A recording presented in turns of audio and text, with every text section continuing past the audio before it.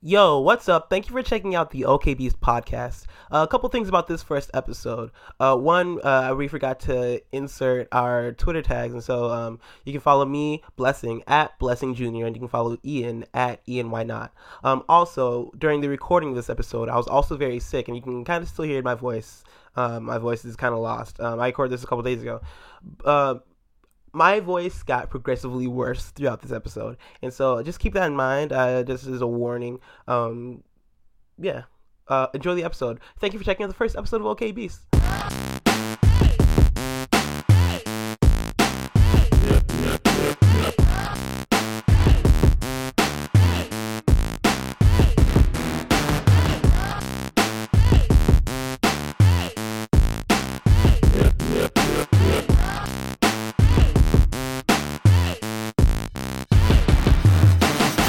Yo, what's up? Welcome to the OK Beast podcast, episode 1.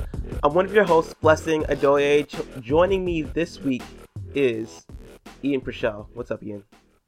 Hello. How are you doing today? I'm good. I'm not tired. I have a bunch of games that I want to play. And yeah. Nice, I'm good. Nice.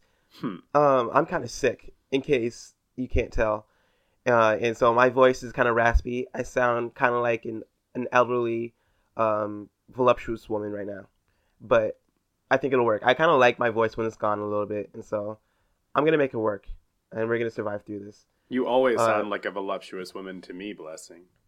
I try to. It's one of my aspirations, you know? Like, I always have dreams of being a voluptuous white woman. OK Beast is a brand dedicated to games, culture, and looking at how games fit within our culture.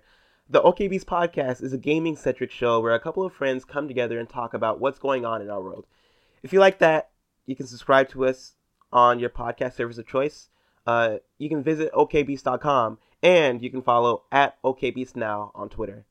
And so I have to put out a couple of apologies. One, I apologize for my voice. Two, I apologize for the sound quality of my microphone because I promised on Twitter that I was getting a new microphone because I don't really like the microphone I'm using now.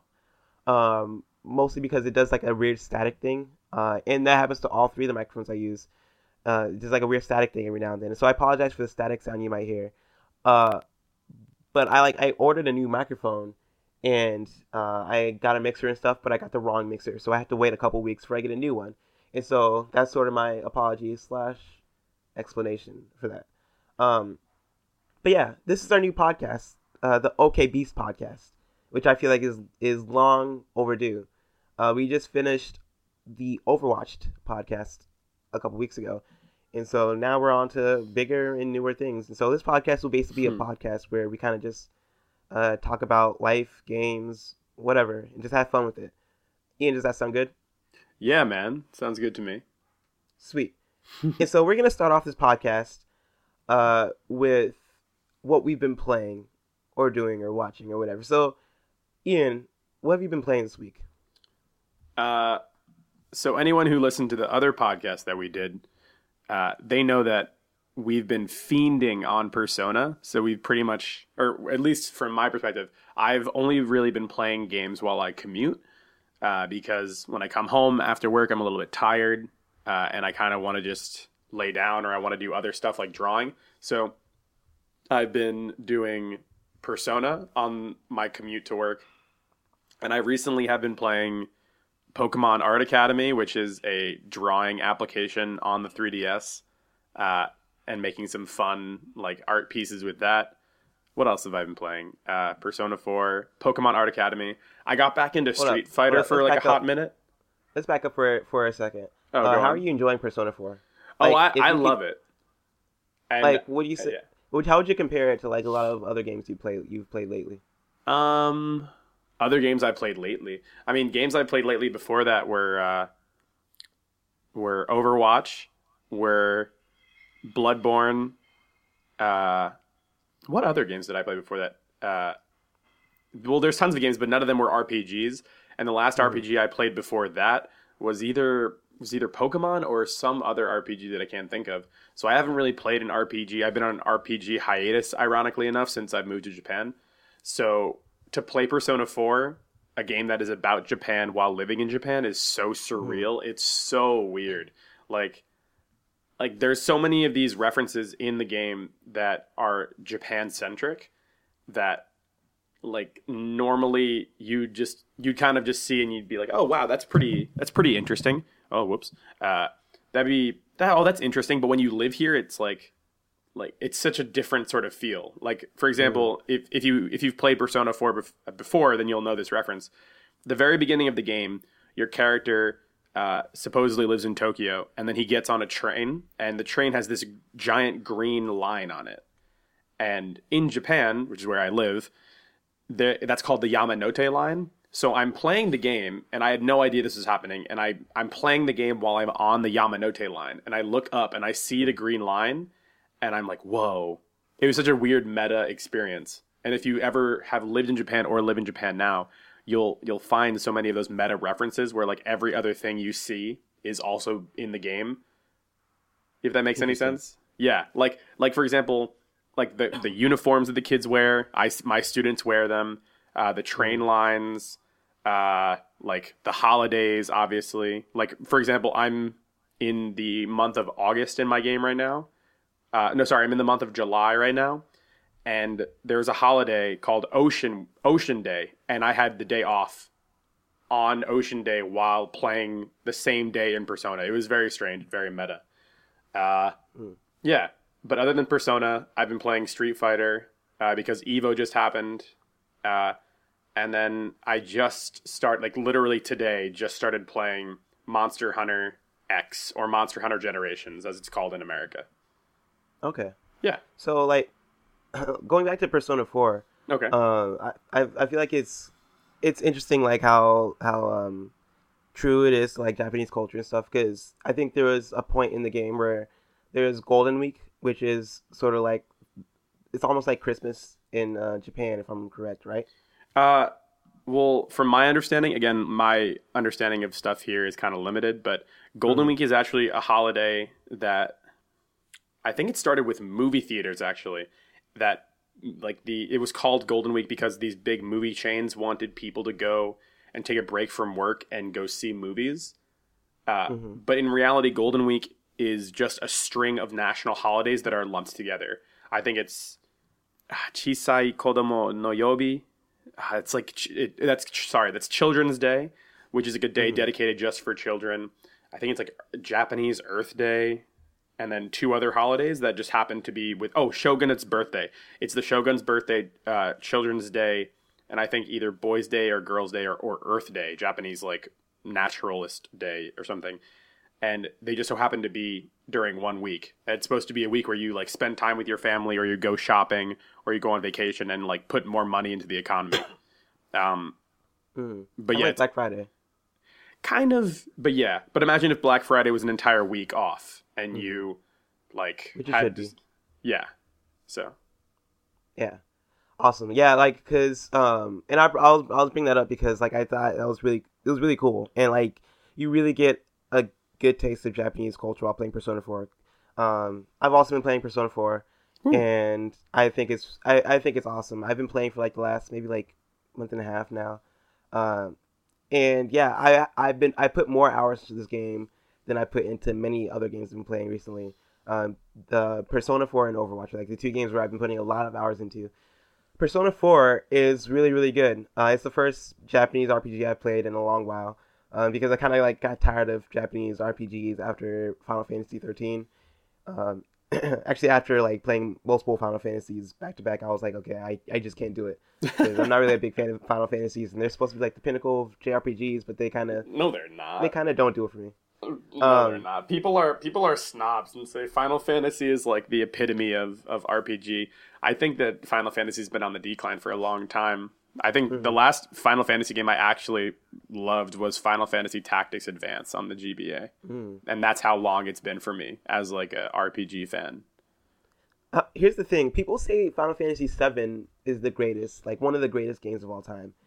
And I've tried playing Final Fantasy VII multiple times, and I have not been able to like enjoy it. That's with Cloud and Tifa, yeah. Yeah. Yeah, I started playing that literally right before I left for Japan, and I was like, it's okay. Mm-hmm. And it could be like an age thing of like the games just don't hold up, but like it's a turn-based RPG, so I feel like a game like that should be able to like at least the battle system should be able to hold up, or at least the story, because it's not like you're playing the game. Like it's not like a I was gonna say Mario 64, but Mario 64 still holds up. Yeah, But you're not it's an not active like participant, is what you're saying. yeah, Yeah. it's not like a Golden Eye where you're in the game and you're performing these actions, and if the game's not polished well, then it's kind of not good. It's a game that's based on The time period of which it um came out. yeah, I mean not even that, but it's based on like menus, and it's based on story, and a game based on like on a fighting system that's not like live, that's like turn based like that. I feel like should be able to age pretty well in a game that has a heavy emphasis on story like an RPG does. Should be able to age well, but I just feel like it didn't. I don't know if it it doesn't strike me as like that like great. Yeah. But that's just Final Fantasy 7. But back to Persona 4 though. Persona 4 does strike me as great, and I don't want to go too much into Persona 4 because we're gonna do a Persona 4 spoiler cast at some point when both of us finish, Yeah. and I think we're probably gonna get Chase. I can't remember his last name, but at Bodacious Chase on Twitter, we're probably gonna get him on too. At least I want to. And maybe we can even force Alex Van to play it and get him on. Or maybe But Danny too. We can maybe get Danny because Danny's a yeah, Persona 'cause he loves it. fiend. Yeah. He was Yeah, actually him asking me and before the podcast. He's like, "All right, can you guys talk about it on the podcast and talk about?" He actually had a really awesome question mhm, about perception of the game because again, I don't know how it was for you, but perception in games is very important, especially when you're going into a game. So for me, I've had no interaction with Persona at all. In like, mhm, I don't understand how I've dodged this game for so long, but like, I'm a huge fan of Japanese culture. I live here. Like, I somehow have not had any interaction with this game at all. No one I know plays it. No one I knew played it at all. So mhm, I've pretty much gone into this game completely fresh somehow. I don't know how, and mhm. that made the game so much better for me. Like every gaming mechanic that's been coming out, I'm like, oh, that's pretty cool. Oh, that's cool. Oh, that's cool. And like when something happens, it's like genuinely a surprise. You know? Yeah, I feel you. And we can even talk about. Do you have his question? Or are you able to pull up his question? So because we can talk about it right now, Yeah, sure. and get out of the way. Because I feel like it'd be an interesting topic. Because like for me, like my story with Persona 4 is I didn't get a PlayStation 3 until about 2011. Because I was in high school and I couldn't afford a PlayStation 3. And my mom wouldn't get it for me. And so like I didn't get a PlayStation 3 until like after a lot of people already had it. And so like I remember going to GameStop all the time before 2011, buying very cheap PlayStation 2 games because at that time like GameStop had like a rack of like $10 and under PlayStation 2 games. So anytime I go to the mall and go to GameStop, I'd always get a new PlayStation 2 game. And Persona 4 was always at GameStop, and it was very prominently shown. And that's because it was like one of the last huge big PS2 games, if not the like last huge PS2 games, big PS2 game. And I remember seeing it all the time. And I think at the time it was priced more than the other games since it was actually relatively newer. But I would see it and I'd be like, oh, this game looks cool. And it had like an interesting cover too because it was like yellow and stuff. And I'd see it and I'd be like, oh, that game looks really cool. I should get that at some time. But I'd always instead get like some really cheap PS2 game like Red Faction or like some other game. Red Faction is actually an amazing game. It's like one of my favorite games of all time. But like, yeah, like so I would always see Persona 4, but I never like even like touch it. And I didn't know whether it was a good or bad game. I would just always have it in like the back of my mind of like, man, I gotta try this game sometime because it looked interesting. Fast forward a couple years, I got into like IGN and I got into like Kind of Funny and Greg Miller and Colin Moriarty and all that stuff. And on Podcast Beyond years ago, they would champion Persona 4, and so like I kind of had the perception of okay, this game is awesome, this game is great, it's whatever. But like I also like I haven't played like a good JRPG in a while. Like I feel like JRPGs are cool. Like I like them. I like the style. I like anime, and so I should like JRPGs more than I do. But like I kind of just like I like Pokemon. I like Kingdom Hearts, which is like barely an RPG. But like I like certain JRPGs, but I don't really I'm not really too into the genre. I'm not like very like deep into it, and I don't know. I didn't know whether Persona 4 was going to be like too much for me or not. But I got into Persona 4, or no, I kind of wanted to play Persona 4 for a while now. And I figured I'd just wait till I got a Vita and play Golden. But yeah, going into the game, I expected it. I didn't know what I expected it to be, but I expected it to be amazing.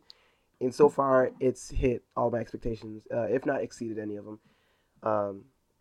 I like how you're going into the question. You're like, oh yeah, read me the question, and then you just happen to answer the question without me telling you anything about the question. Yeah, I know. I mean, you said perception, so I was like, I guess the question's about perception, or whatever. But do you have the question on? You can read it. Yeah. Here. So this question is from a good friend of mine, Danny Juarez, and I think his Twitter is @StokedDanny. Mm-hmm. And his question is, I said, hey, any ideas for the podcast this week? He goes, Persona 4 and how you feel so far about it, and where your expectations of it have been compared to what everyone says about it. And then my response was, thanks, man. We're going to talk about it. And then I said, send me naked photos. And he didn't respond after that. It's kind of messed up, dude. You got to hit me up. Yeah, it is kind of messed up. But it's kind of messed up. So, and you kind of already went on about your expectations of it. And so my whole thing about picking up the game is that in Japan, the Vita is still very popular. Like, I see it almost all the time on the subway. Like you said before about Kinda Funny and Greg Miller and Colin, and they always complain about how no one bought a Vita. Dude, if they came to Japan for like a week, they'd see so many. They'd start hugging random Japanese businessmen. Like, it makes me laugh every time I'm listening to their podcast and I hear like, oh, no one bought a Vita. I'm like, dude, everyone on this train that I see right now in my peripheral vision has a Vita. I don't know what you're talking about. But I went to a local electronics store and I picked mine up for like $90, and then I picked up Persona 4 online. And in terms of then you picked up the memory card for like a limb. No, mine came with a free memory card. Oh, really? How many gigs? I think it's I don't know off the top of my head, but I have 2 or 3 games on it and it's not full yet. So nice, dude. Yeah, dude. Japan with the primo deal. I literally had to sign a waiver to get my memory card, and the waiver said like your firstborn is ours. You have to put out a lease. It was a whole ordeal. Yeah, I heard that's a big thing on the Vita. But anyway, 8 gigs. Jesus. But so I picked it up, and again, like I said before, is that I had no expectations for this game. I had nothing going into it. I had a friend that really liked Persona, but I never asked her about it. I was like, oh, that's cool. Persona seems cool, but like I said before, I have no idea how I dodged this game for so many years. I love anime. I love Japanese culture. I love JRPGs. I don't understand how I dodged this game for so long. I had a PS2. I had a PS3. Don't understand it. But I'm kind of in the same boat as you. Is that I love Kingdom Hearts. I love Pokemon. I've been a fan of Pokemon. I even wrote an article about why Pokemon should be better on our site. And I'm a huge fan of those types of RPGs. And I like the more hardcore RPGs as well. I'm not just kind of like the baby's first RPG kind of guy, as people compare Pokemon to like a baby's first RPG. But my expectations going into it were nothing, ironically enough. I had no expectations going in, and I've been like amazed at every turn. Like the anime, like every time you do a combo attack with the anime cutscene that kind of happens every time. Like when, for example, I'll tell you right now, one of my favorite moments in this game is you pair up with Yosuke, who's, spoilers for one character name if you've never played it before. And if you haven't played it before, please go out and play it. Yeah. It's so good. I don't think people are going to get upset if you say like Rise or Yosuke or whatever. What the fuck, dude? Just don't like go into like, yeah. So with the last 10 seconds of the game, this happens. No. So you pair up with Yosuke in the beginning of the game, and you do something and you do a pair up attack, and I had no idea what the pair-up mechanic even was. And he goes, hey, partner, let's do it. And then when you click yes, he goes, good answer. And then you both jump in and the anime cutscene happens. I was on the train, and I swear there's so many people around me. It was rush hour, I think at like 8 a.m. And like I literally audibly outside of my, like I actually said it out loud. I was like, ooh. And then everyone around me was like, eh? Like they all stopped what they were doing and looked at me. Because I was like, the same exact thing happened to me. Dude, I was so hyped up. It was so funny. Like, imagine an entire train of Japanese businessmen at 8 o'clock in the morning going from like my part of town to Tokyo. They all just looked at me like I was a crazy person. It was hysterical. Dude, that's awesome. I had a moment similar to that where I was on the bus and like Teddy is one of my favorite characters in the game because he has like he annoys me at times, but then he has other times where he's just hilarious. And he had like this one hilarious moment where I was just on the bus cracking up and people were like, "What the heck is wrong with this dude?" But yeah, the game has like such a great like tone. It has a great humor, and it's very well written, and which is crazy to think for like a Japanese game that's like translated to English. Of course, like all credits go to like their localization team. Like they did a fantastic job of localizing the game and making it like they kept it genuine to its Japanese nature because it's a very Japanese game. Oh, 100%. But they made it easy to like digest and understand as an American who's like not in Japan or I'm not familiar too much with Japanese culture. They made it really good and they made it still like entertaining and funny for me and like not even that but hilarious and like really awesome. Now I guess like one last thing before we move on is in the game. Do you know anything about honorifics at all in Japanese? Mm-hmm. Okay, so honorifics essentially are like things that come after someone's name that kind of tell you who, like your connection to them. So like I forgot like san or like san-chan kun, senpai, kohai, stuff like that.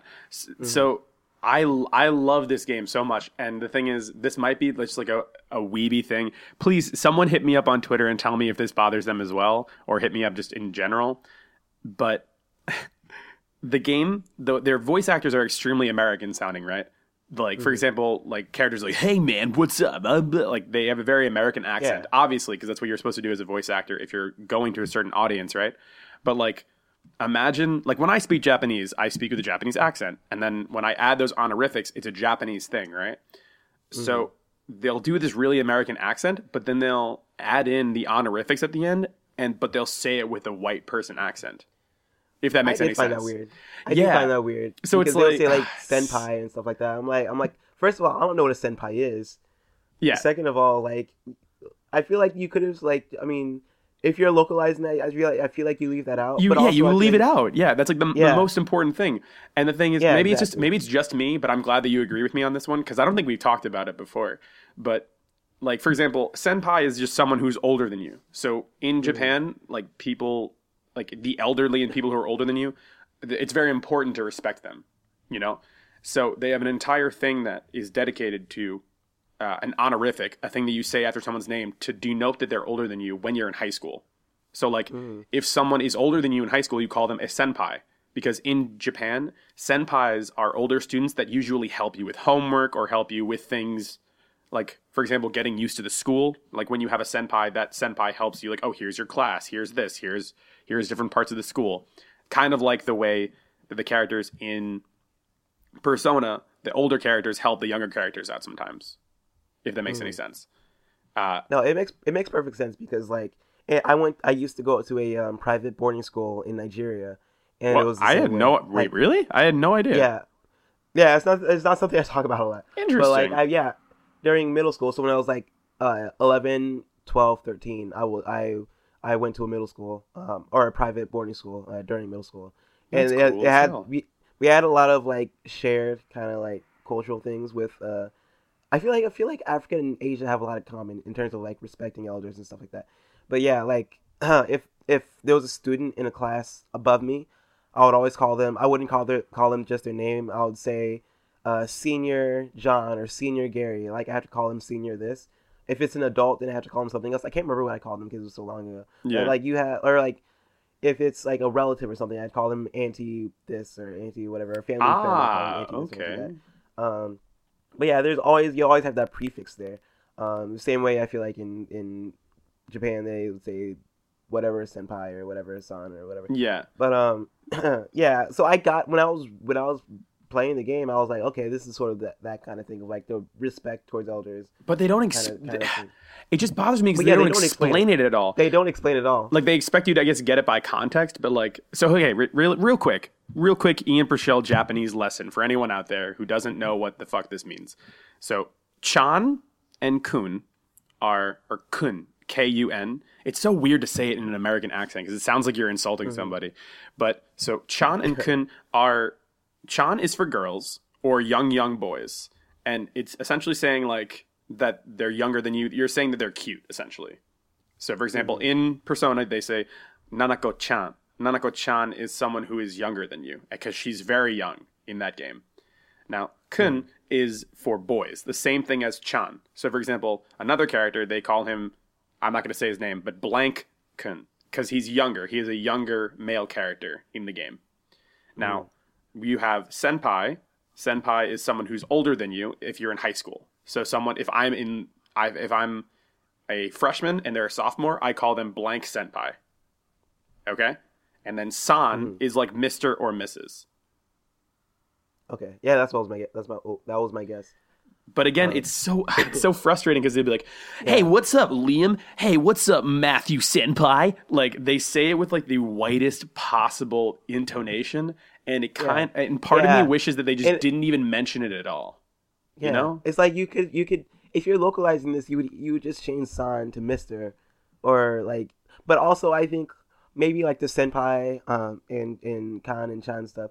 I feel like it almost plays a small role in the story a bit since it's so like school focused and it's so like that kind of like environment focused that maybe like this is becoming a Persona podcast right now. Yeah, it is. I feel like we should stop. We will, but you can do that. This is like a mini localization talk, I guess. But you could easily change like kun-chan to like cutie or like, hey, what's up? Like they could use other Americanized ways of doing it. Even though it takes place in Japan, if you're localizing that sort of stuff, it just sounds weird to me. Yeah. Danny, if you're listening to this, or Chase, if you're listening to this, please hit us up on Twitter and let us know because I guess it bothered us, but maybe it doesn't bother other people. Yeah, I'm really interested to hear an American's point of view that hasn't like seen something like that before. Because I'm kind of familiar with that culture, but in a different context. But we'll move on. And so like, for me this week, I've also been playing a lot of Pokemon Go, which you haven't been playing because you're in Japan. But I'll talk about Pokemon Go just a little bit. I have a love-hate relationship with Pokemon Go. I really like Pokemon Go because of the culture it's created, and it's sort of taken the world by storm. Like in a way that's actually very extreme. That's actually kind of scary in some ways. Like I was at work yesterday and we were about to go to the elevator, and the dude's do something on his phone, and a lady comes into like the elevator room or whatever, and she's like, "Oh, Pokemon Go," and I'm on my headphones at this point. I'm kind of just eavesdropping on the conversation. But he's like, "Yeah, man," or not, "Yeah, man," but she's like, "Yeah, I play with my daughter sometimes," and like it spends this whole. So, like, we're on the top floor. We're on the 9th floor. We go into the elevator. They're still talking about Pokemon Go. This is during lunchtime, and so the elevator stops on pretty much each floor on the way down. So, it stops on 8, 7, 6, 5, 4, 3, 2, 1. And so, on each floor, more people pile into the elevator. And as more people pile in, more people join the conversation about Pokemon Go. And like, oh, yeah, dude, I just caught this. I just got that. And I'm like, I can't remember the last time a game came out to where literally everybody was talking about it. And I work in a very professional building. Like, I work in like a headquarters of like a huge company, right? And like these are people who like are like who have different like very like important roles, like businessmen, software engineers, administrators, like different stuff. And they're just like all talking about Pokemon Go. So that happened. I just saw an ad on Facebook from Sam's Club saying that Pokemon Go players get a free shopping day at Sam's Club. Not where like they won't get free. They won't get free stuff. But like in Sam's Club, you have you need a membership. Yeah. Yeah, and so if they let Pokemon Go players in free for one day, without the membership, which I was like, wait, are you kidding me?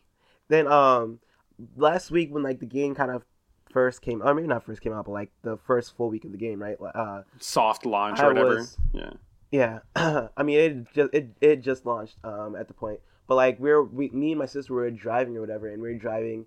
To go get some food, and we come up to like this kind of like it's kind of empty road to where like it's almost the entrance to the place we're getting food at, and there's like a mom playing Pokemon Go with like her 2 kids or whatever, and they're playing in like the street, and we pull up, and they just don't see us, and we're like trying to get to this restaurant, and they're kind of blocking our way, and we just can't get past because they're like trying to catch whatever Pokemon. They just don't pay attention, so we have to like slowly navigate our way around them.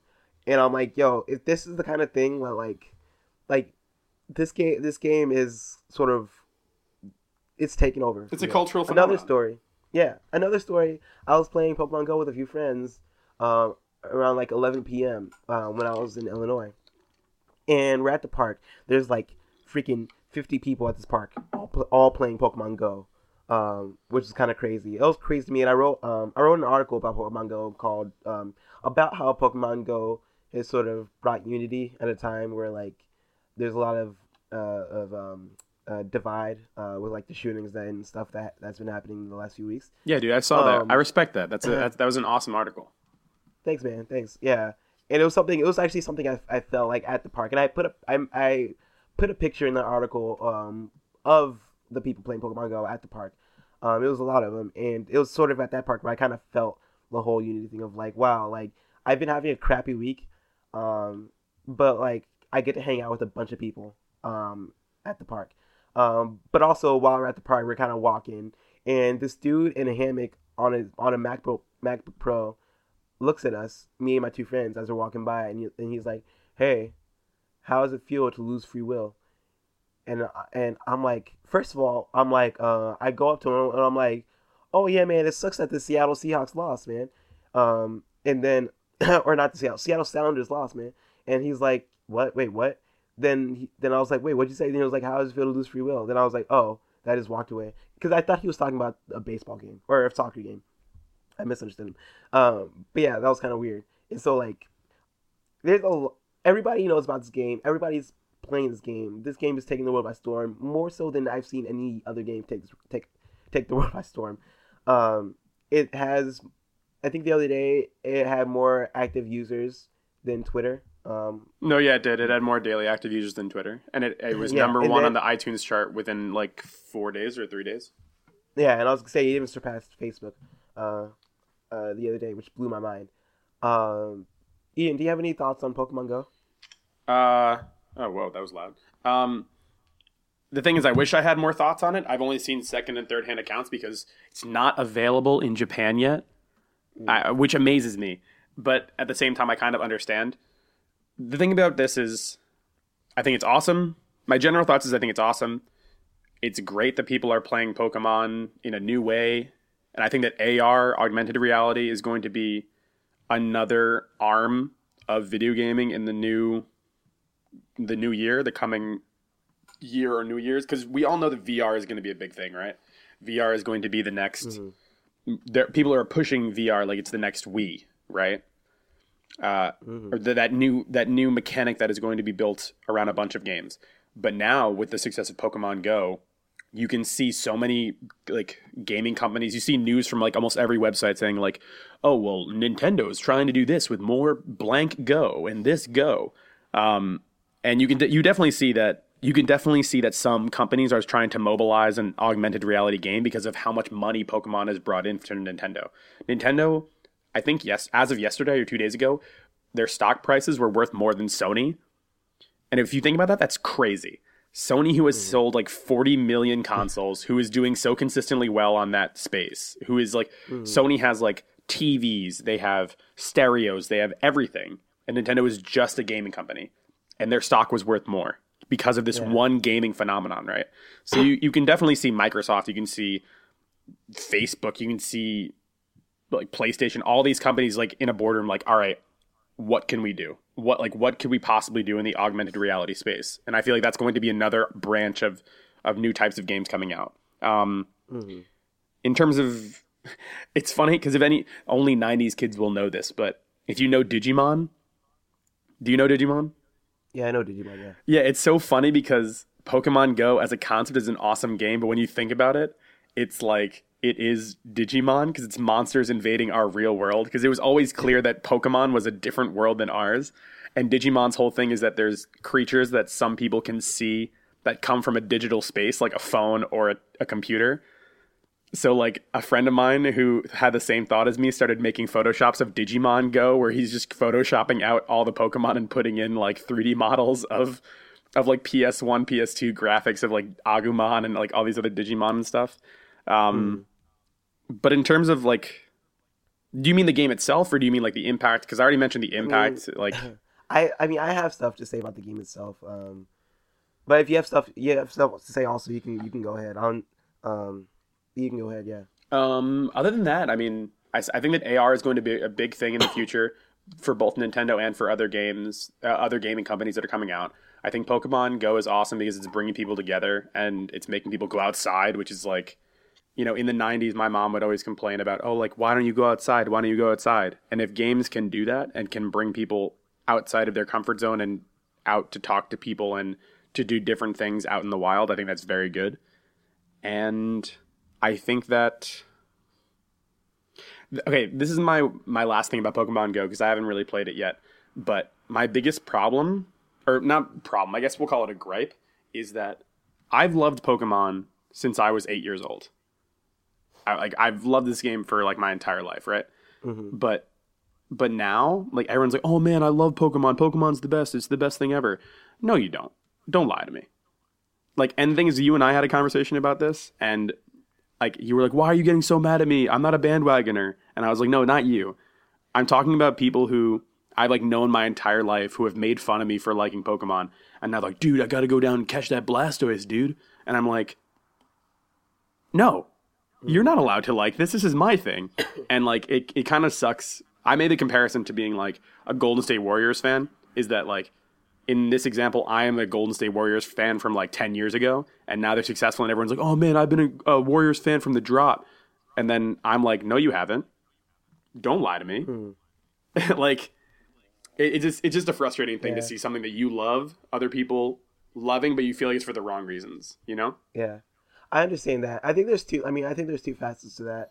One of them is like if all of a sudden something happened and like a product came out and all of a sudden everybody in the internet started loving Donkey Kong 64, I'll be kind of like salty about it because I'm ride or die Donkey Kong 64, right?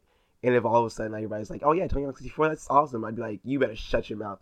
And so I understand that aspect of it of like we've been here with Pokemon for the beginning. We ride it out, and you still actually play Pokemon. I stopped after about Generation 4, but I still played Pokemon enough, and I still have enough of a familiarity and enough of a passion for it to where I'm like, I don't feel bad at all playing this game, or even saying like I'm a Pokemon fan.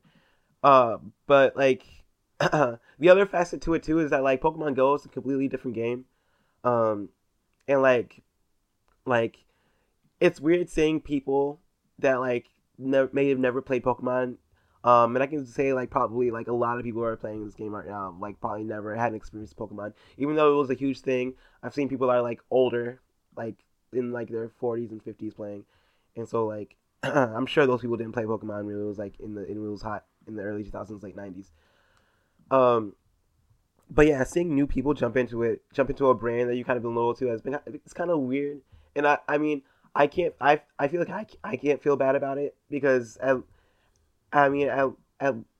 least they're getting into it, but I don't know. It's weird. It's weird if somebody would call themselves a fan of Pokemon, but I'm not really too like beat up about it or too passionate about it because it's whatever. You can be a kind of a fan of whatever you want to, in my opinion. It's just the defensive nature of it, you know. Like when you love something, you want to make sure that it's treated with respect, and then like you see all these new people, and I'm like, "Oh man, I love this thing; it's so great." And I'm not disparaging them for loving it, and in fact, that's awesome. That like girls I used to date in high school who like, "You're such a kid. Why do you still play Pokemon?" are like running around full speed, like local parks trying to catch Pokemon. I think that's awesome. But it's also this weird thing where it's like, "No, you don't like that thing. That's my thing. Get away from my thing. This is mine." You know? Yeah, I feel you. It's fair. My thing with the game is that it's kind of a bad game. As much as I love what the game has done, and as much as I love like the whole like phenomenon and all that stuff, the game itself is kind of bad.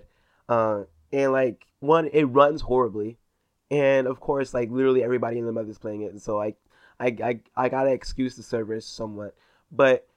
It's been 2 weeks and the servers still are horrible. Uh, there's that. Aside from the server issues, I still feel like the game's not really that well designed. It's well designed for if the aim is to be an exercise app, which I think it somewhat is, and I think that's probably what they're going for a little bit. Hmm. But like in terms of like it as a Pokemon game, it's kind of bad. Like they could have done so much more. And I'm gonna talk about like kind of what I would have wanted. And I know maybe what I'm gonna say is kind of unrealistic and not really like I don't know like a good one. As far as like what can actually happen, but I would have expected this game to be like actual Pokemon battles, like like your Pokemon has four moves to choose from, and you're actually like taking turns with like other Pokemon to try and catch them. Like you use your Pokemon, attack the other Pokemon, damage that Pokemon, try to catch them. Kind of like the actual Pokemon games. I would have thought that would have been a thing, but it's not in this game. Uh, also like I don't know, like I feel like they had a chance to turn real life into Pokemon life with augmented reality. Um, they kind of took a half step instead of a full step, and so you still have your Pokeballs, you still have like your potions and all this stuff, and you can still get them at your Pokestops and whatever. But like there are aspects of the game where I'm like, you could have like like the battle system, you could have made that an actual thing. You could have gone hard with that. The I don't know, the sort of friendly nature of the mechanics of the game kind of ruin it a little bit for me. I don't know, do you have any thoughts on that? And how I'd make the game better? Yeah, or like how you feel about the game itself, like mechanically, or even how you make it better. Um, from what I've seen, it just seems very bare bones. Mm-hmm. They only have the original 151, which I think is interesting. I mean, it makes sense because they can slowly roll out more Pokemon over time. But I don't know. I don't know enough about the game to make it better. I obviously would love like a battling system. Obviously, running around and collecting things is interesting. Um, yeah, I mean I would add more Mm, Pokemon, I suppose, but that's the only like sort of thing I can add. Yeah. mm. I feel you. And so other games I played this week, and I'm gonna rush through them a little bit because we have spent a lot of time on this segment. I played Fury, which is actually a really great game. I wrote an article on it. I wrote an article on the about the first like boss battle in the game. So the game is like it's all boss battles, and so it's akin to like Titan Souls, I think is the name of that game. I can't remember Hmm. now. Or like a Shadow of the Colossus, or like games where like it's mainly just boss battles. But yeah, it's really cool. It's arcadey, which I really like. It's difficult, which I like. The character reminds me of like a mixture between Afro Samurai and Tracer from Overwatch, because the main The character has art like a. director on that game did Afro Samurai. Oh well, there you go. Yeah, like it that makes a lot of sense because this reminds me of Afro Samurai, and even the whole tone of the game reminds me of like something that's kind of dark and brutal, and it's anime-ish, but it's not really anime. It's like it kind of gives me like an anime vibe from kind of the intensity of like how violent it presents itself, or how raw it presents itself. Basically, it's really cool. It's really it's really good. And so like the combat system's also cool. I told somebody on Twitter that it reminds me of Dragon Ball Z Tenkaichi, and that's because like when I was first playing it, it felt almost like a fighting game, like an anime fighting game, which I thought was really cool. It was fast paced. It was fast paced like Tenkaichi, and then like when I was doing like the gun shots from afar, I felt like I was shooting key blasts. But that's basically why I make that comparison. But yeah, Fury is really cool. I played the new update on Grand Theft Auto Online, the Insane Stunts one. One of the best updates. I mean, it doesn't go up against like the heist update, but it's definitely better than like the update before this, which I think was like the yacht one, because on that one you kind of needed to be rich. But like this one is really cool. I played a lot of the races. I think I played all of them. It's really fun, really good. So if you're into GTA Online, check that out. Um, but yeah, apart from that, I played Saints Row 4 and I played Journey, also, which are old games, so I won't go into them. Uh, but I actually want to transition into news now, and I'll start off with what I feel like is the best news of the week. The NES Classic Mini was revealed by Nintendo, which is basically like a Nintendo system, like the NES system, with 30 games preloaded onto it. And it's like the size of, it's like the width of the NES controller, and it's like a smaller NES. Do you have any thoughts on that, on this new NES? Not really.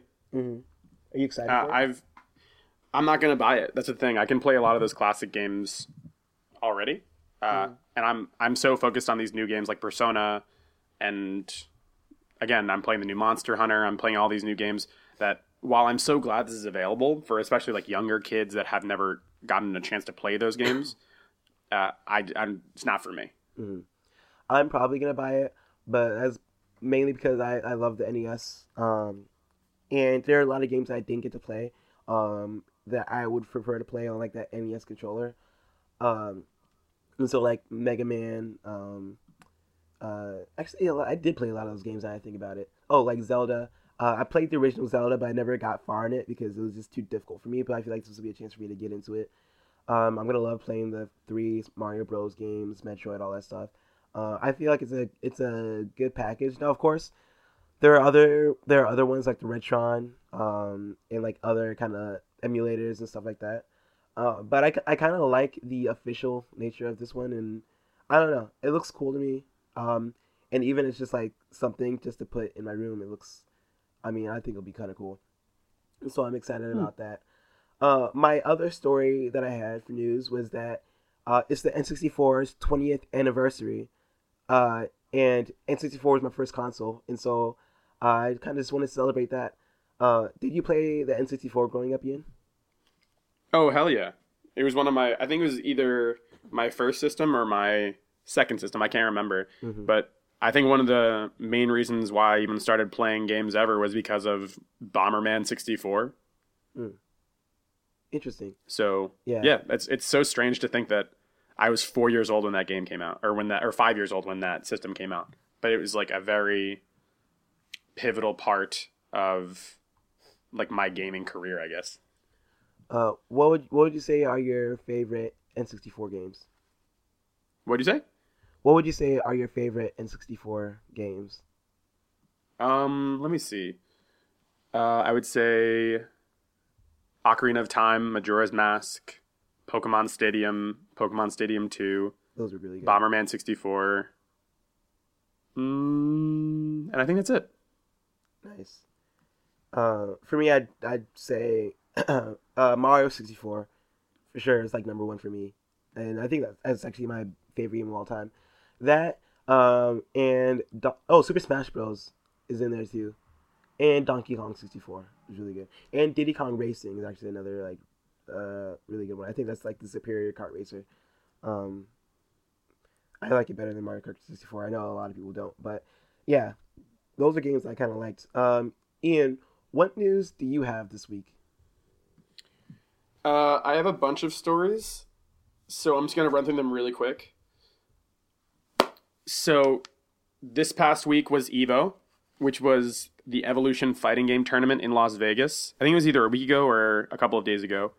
And the only American to make it out of pools for Street Fighter was a guy named L.I. Joe. Really nice guy. Met him at New York Comic Con, I think roughly around a year ago or a year and a half ago.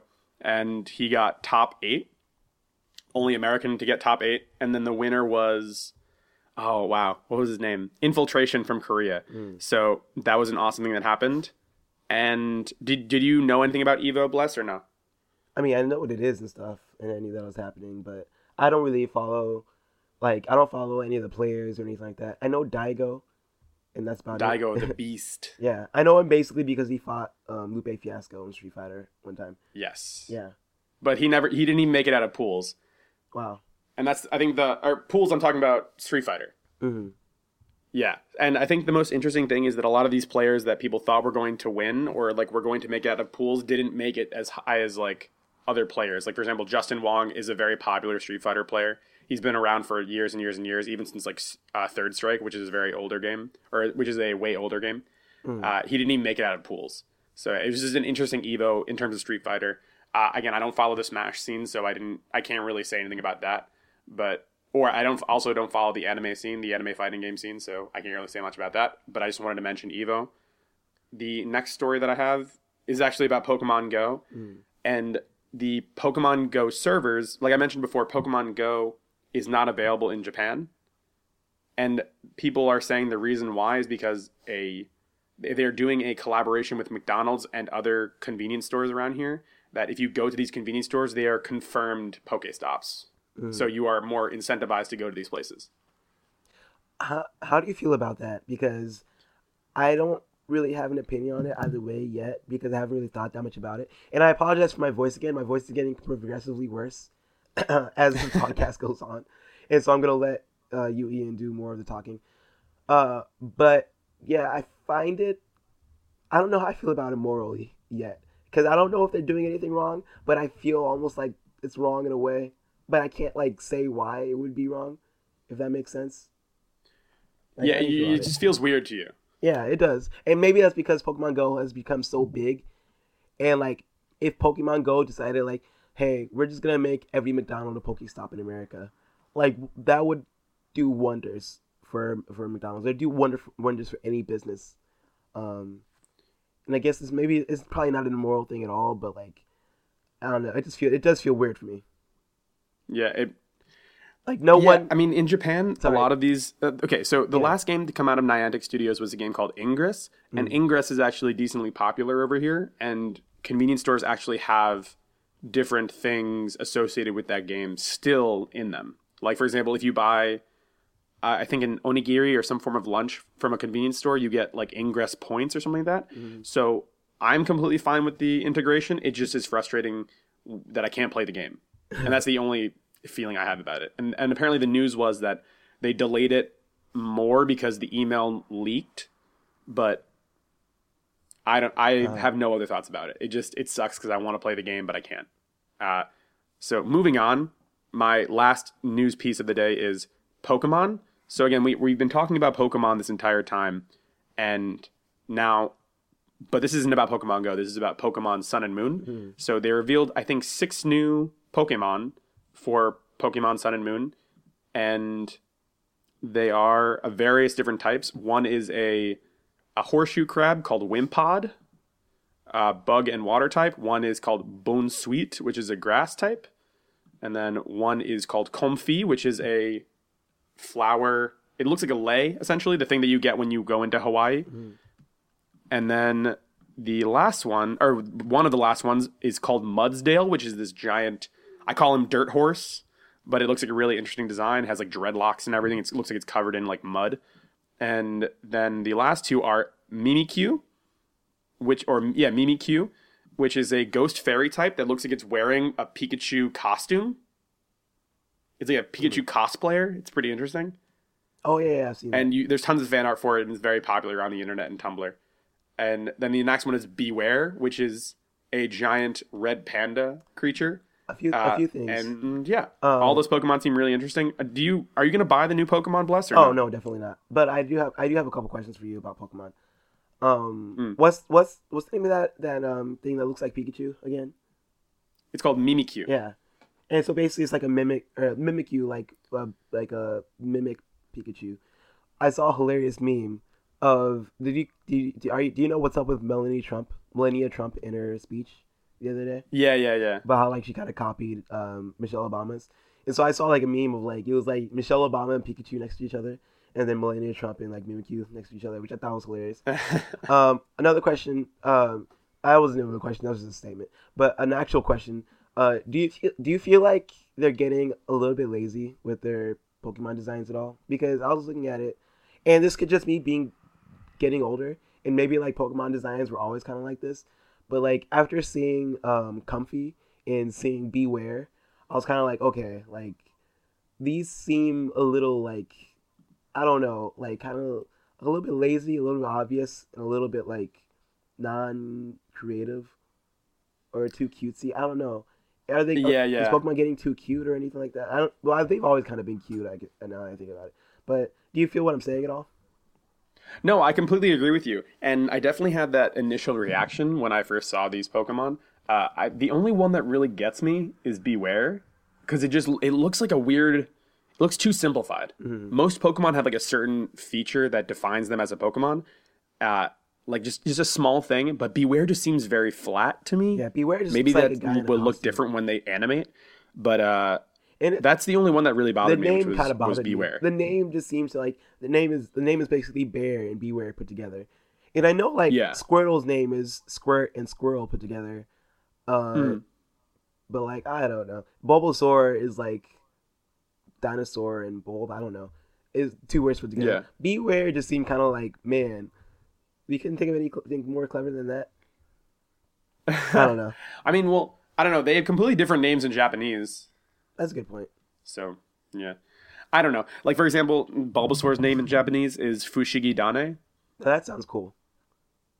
What? That sounds kind of cool. No, it does sound cool, but the thing is, a lot of these names don't mean anything. Yeah. So. That's fair. But in America, all the Pokemon names have a certain, like... meaning to them? Pun to them, or like a weird creative thing to them. Okay, that makes sense. Yeah. But in Japanese, they don't they don't like mash words together or anything like that. They're just like random words. Yeah, from my understanding. Okay. But yeah, no, I can agree and see where like someone who played the Gen 1 games can see these designs and they're like, oh, they're a little bit weird.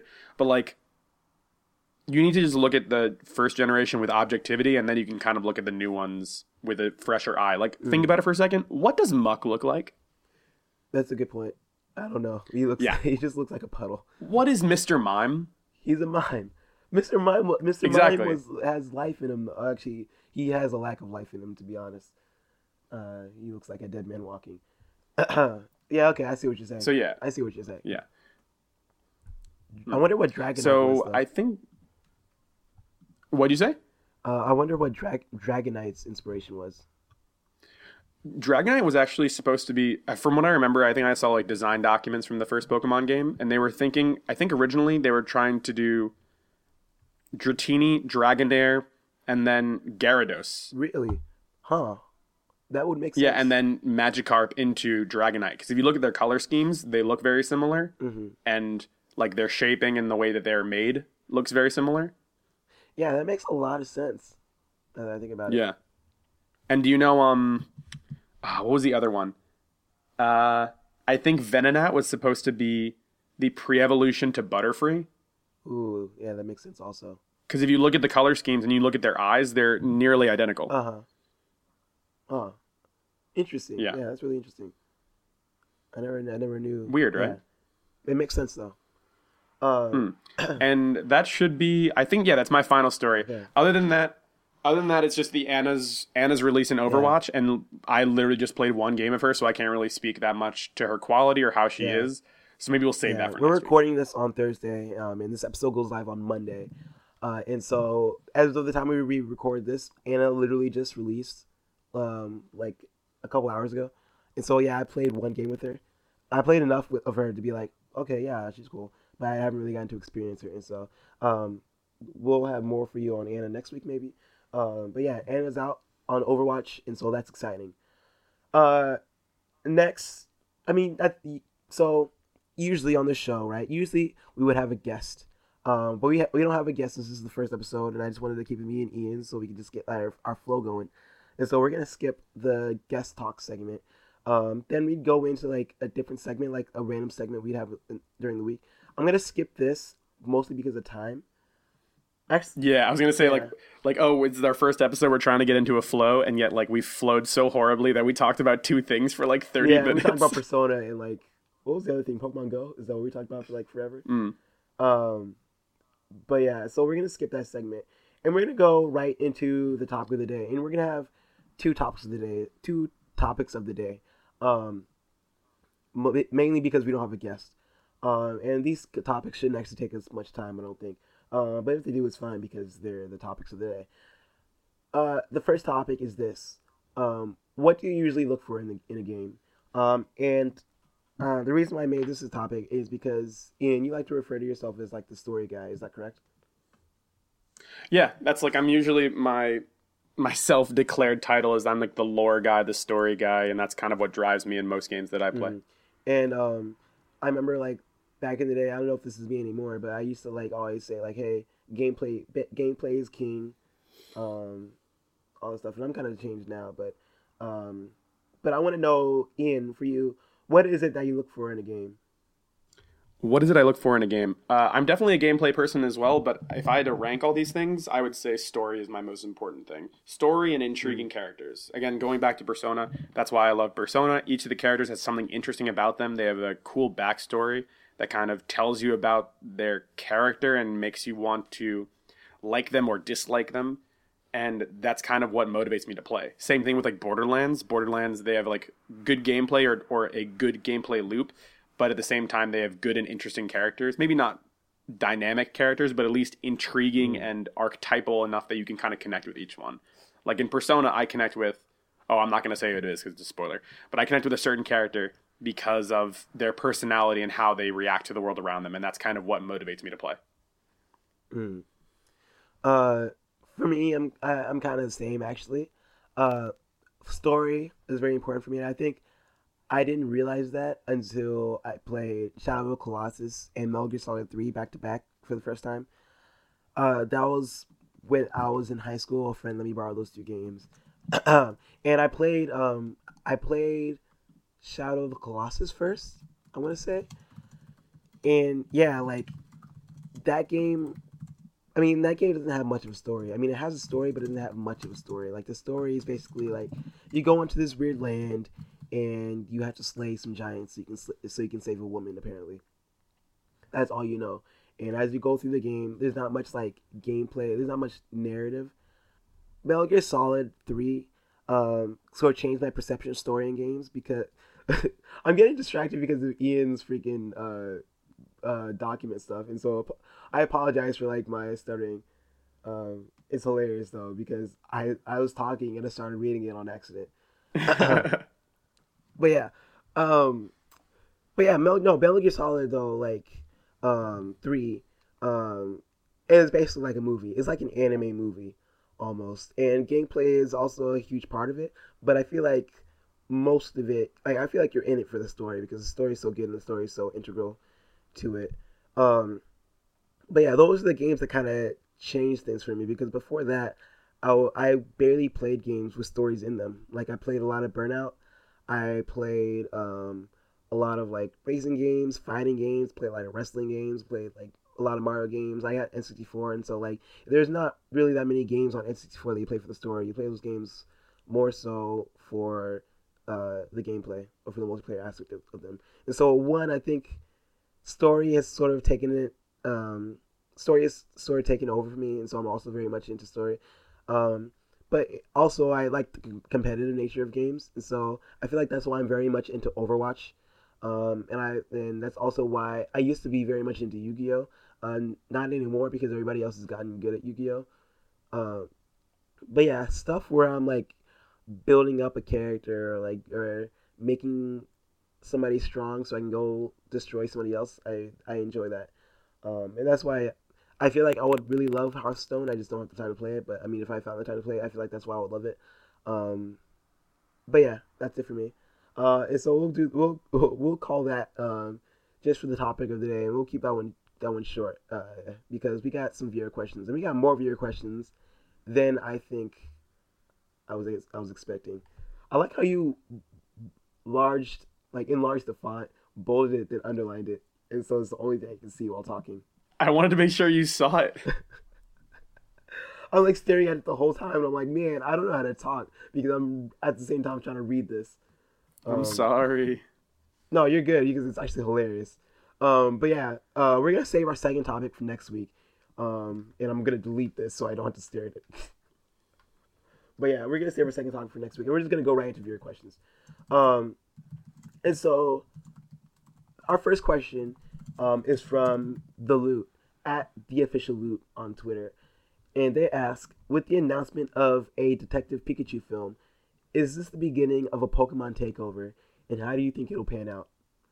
Um, I think my answer to this is it's crazy to think that this would be the beginning of a Pokemon takeover. Like that wouldn't be like the late '90s.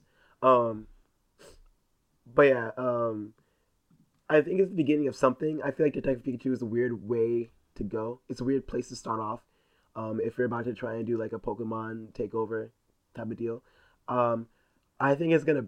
I think it's probably gonna flop for the simple fact that it's Detective Pikachu. But who knows? They might actually make it good. I feel like the reasons why the anime was such a hit was because it wasn't um, like this weird spin-off thing. It was based on uh, what the game was about. Right, the game was about going out and being a Pokemon master and catching Pokemon and stuff, and that's what the show was about. Um, and so I just feel like Detective Pikachu is kind of weird. It's kind of a weird direction. But yeah, Ian, what do you think? I'm a massive Pokemon fan, but I don't know how this is gonna go. I think they're just trying to capitalize more on the Pokemon name now that it's becoming like in the zeitgeist, I guess. But by the time this movie will or would come out, I don't know if the zeitgeist is going to be talking about Pokemon anymore, or at least in the same way.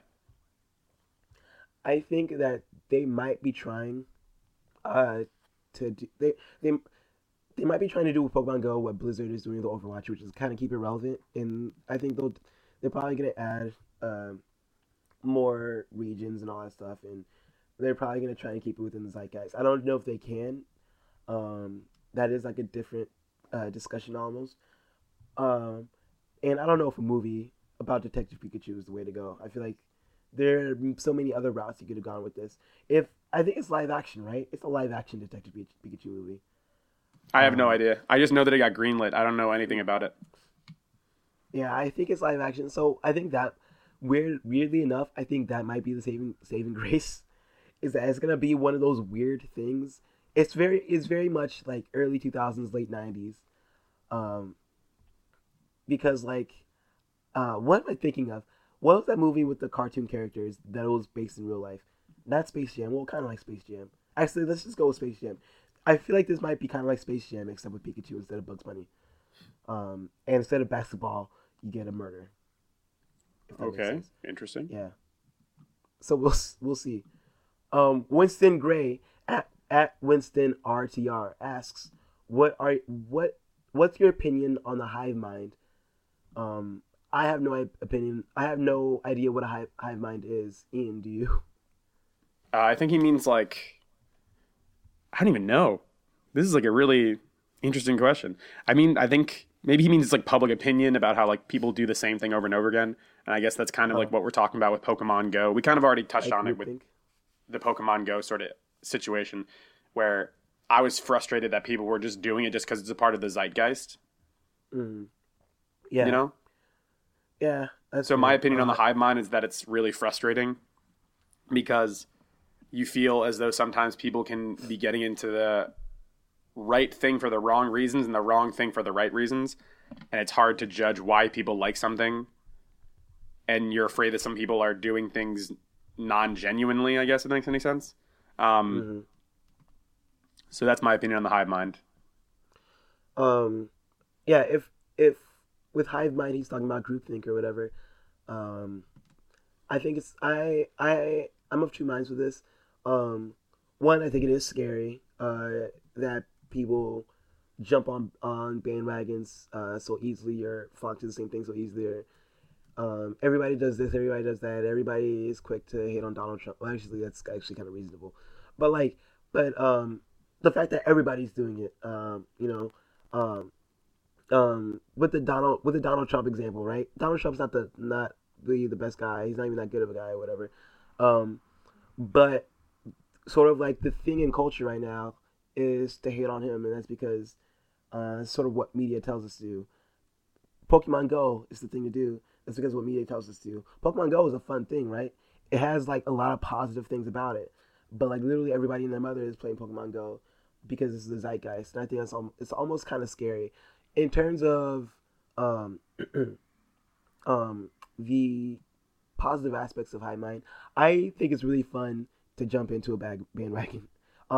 It's fun on Twitter.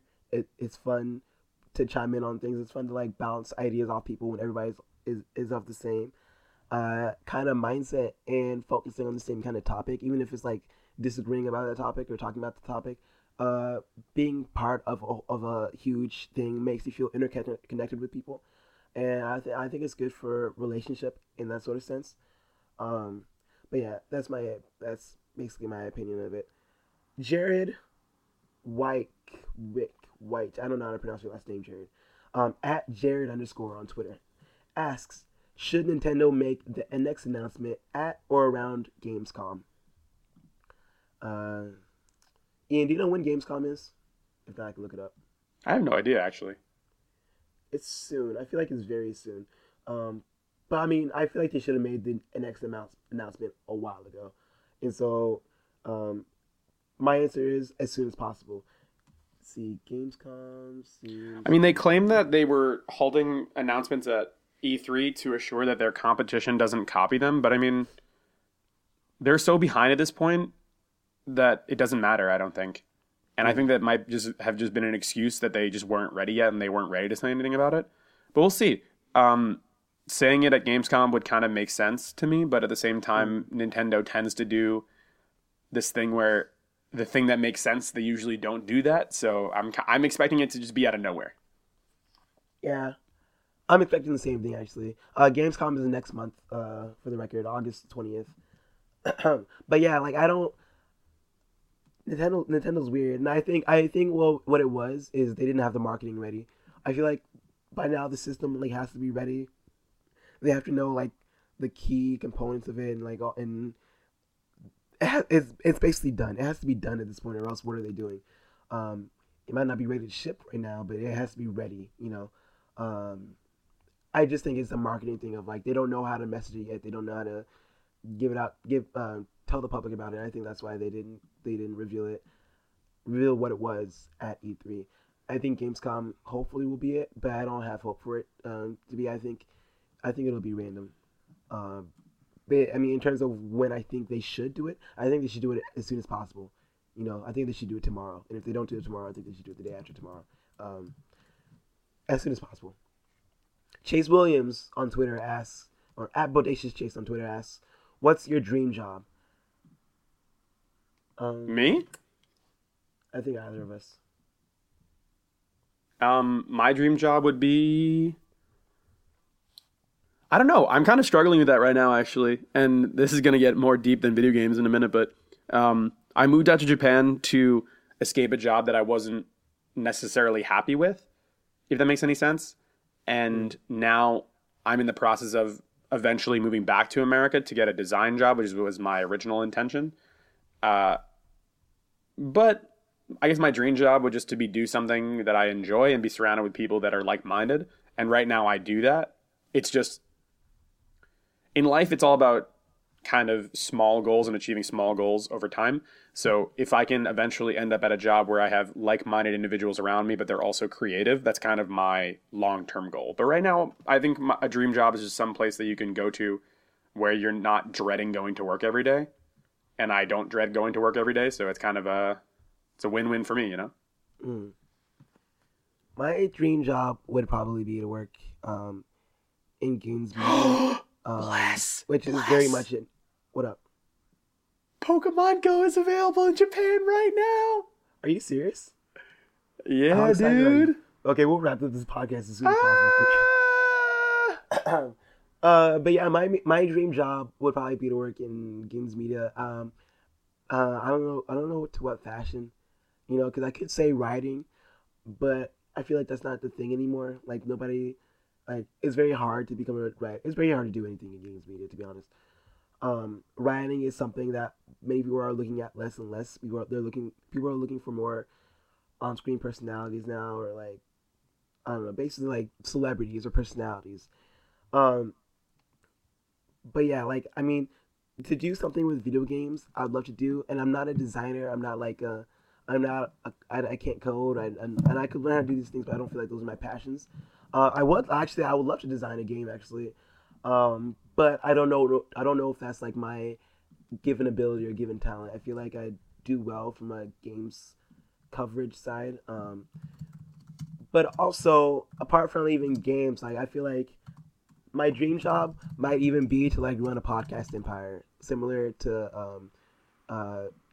McElroy. Which McElroy brother is it? Maybe all of them actually. similar to one of the McElroys that's at Polygon, the one that's on Cool Games Inc. I can't remember his name. Griffin, similar to Griffin McElroy. I want to run a podcast empire. So that'd be awesome. Because I love podcasting. Eberstar, at Eberstar92 on Twitter says, "Why are you doing this?" And I think by this he means why are we doing this podcast? And so, I actually have a good reason for that. Yeah, like my answer is basically because I want to get better at talking to people and talking on microphones and doing this. I want to get better at production. Period. All the stuff that entails a podcast are things I want to get better at. Talking into a microphone, organizing, planning, sound production, all this stuff I want to get better at. And so that's why I'm doing it. Also because I enjoy it and I like talking to people about video games. And so that's why I'm doing the podcast specifically. I'm doing the website as a whole. Also because I want to get better at all the things you see on the website. And once again, I enjoy talking and analyzing video games. And even like with my Theory article about Theory's first hour or whatever, I feel like even just writing that, I had a better I was able to gain a better understanding of game design, and that just came from writing it down on a laptop, writing down my thoughts on Theory's opening hour, and so that's kind of why I do this. What about you, Ian? So when I first moved to Japan, I said to myself that I'm playing all these games, but I don't really know why I'm playing them. I'm not objectively thinking about, is this game good? Is this game bad? What are my thoughts on it? So I started to write down, same thing as you, I started to write down like what I thought about games, and like any time I would play a game, I'd write a small thing about it. But then I saw your writing and I was like, wow, that's really awesome. Like, let me contact this guy. So I contacted you, and then you and I got together, and then we started to talk. We realized we were both like-minded. And then we were like, hey, let's just start a podcast together. And then there you go. Yeah, basically. That's basically how it goes. Eberstar also asks, and when can I come on? LOL. Funny story, I was actually on his podcast. You should check it out. It is called, what is it called? The Monolith Nerdcast, I want to say. If I got that wrong, I'm really sorry, dude. I have a lot on my mind right now. I can barely talk. But yeah, it's called Monolith. And if you want to check it out, then yeah, check out Eberstar92 on Twitter. But yeah, dude, you're welcome to come on anytime. I have a list of people that I'm gonna get on this podcast. And you're on the list. But I mean, Alex Van Aken's on the list. He's like first on the list. Chase is on the list. Jared from Controlled Interest is on the list. There's a lot of people on the list, and so, but I'm gonna get you on. I also want to get Sean Pitts on at some point, but he just got hired at IGN, and so maybe I should have got him on before that. But we'll get him on at some point. Last question before we wrap up. Fiona Mackinnon at Zeronix on Twitter asks your favorite Pokemon, and which gen are you looking forward to releasing? And I assume she's talking about Pokemon Go. But first, we'll answer our favorite Pokemon. My favorite Pokemon, I have two. Hitmonlee is one of them because I think he looks cool. He's all deformed and stuff, but I think he looks cool being a deformed human being. And Charmeleon. I really like Charmeleon because he also looks cool and he's like all red and fiery and stuff. So, Ian? My favorite Pokemon is... Good question. My favorite Pokemon from the first gen is definitely Squirtle. I'm a huge fan of Squirtle. And then my most recent favorite Pokemon... Wow, that's hard. I don't even know. I like almost all the Pokemon designs, to be honest with you. But Greninja is really cool, obviously. And he's actually just recently in Japan got crowned the most popular Pokemon. So really? I'm going to go with Squirtle and Greninja. I didn't know Greninja was that popular. Oh, yeah. He's like the most popular Pokemon in Japan right now. I didn't know he was a Pokemon until Super Smash Bros. Is he like a legendary or anything? Or is he just like a random Pokemon? No, he's a starter. Oh, he's a starter. I didn't know that. Okay, well, that makes sense then. That makes a lot of sense. Which generation is he from? Like the most recent one. Oh, is that Y and? Okay. Huh. Interesting. I didn't know all that. Oh well. That's Do you know his name in Japanese? No. Ninja Gray? Get Koga. That sounds like a threat. Well, it's like Gecko and Koga. Koga is ninja. Mess with me and you'll get Koga. That's what it sounds like somebody's about to beat me up. If you want to also ask, which gen are we looking forward to releasing? For me, I'm very much looking forward to the Johto Pokemon Gen 2. That's like probably my favorite after the original. And of course, it's probably because like, still like hyped on Pokemon then. But also, I don't know. I just thought that was really cool. Entei is such a cool Pokemon. I love the 3 legendary dogs. What are some other Pokemon from that gen that I really liked? I can't even remember. I can't think of it right now. Totodile was my dude. Oh yeah, Totodile. Yeah, Totodile was really cool. But yeah, there's some weird stuff. Like I remember when that gen of Pokemon came out, it flipped my perception of everything. It like blew my mind because I got Pokemon Stadium 2 because I didn't have a Game Boy, I don't think, or I didn't have the game or whatever.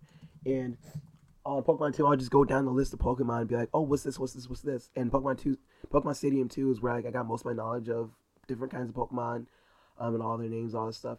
And so I remember seeing like Togepi have like an evolution, and I'd be like, what? And I'll just like stare and be like, why does Togepi have an evolution? And my nose is running profusely right now, and so I'm gonna have to get off this podcast really soon. But yeah, I'm really hyped for that gen releasing. What about you?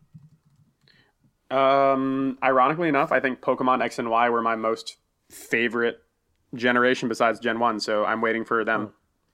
Why would you say that's your favorite? Huh?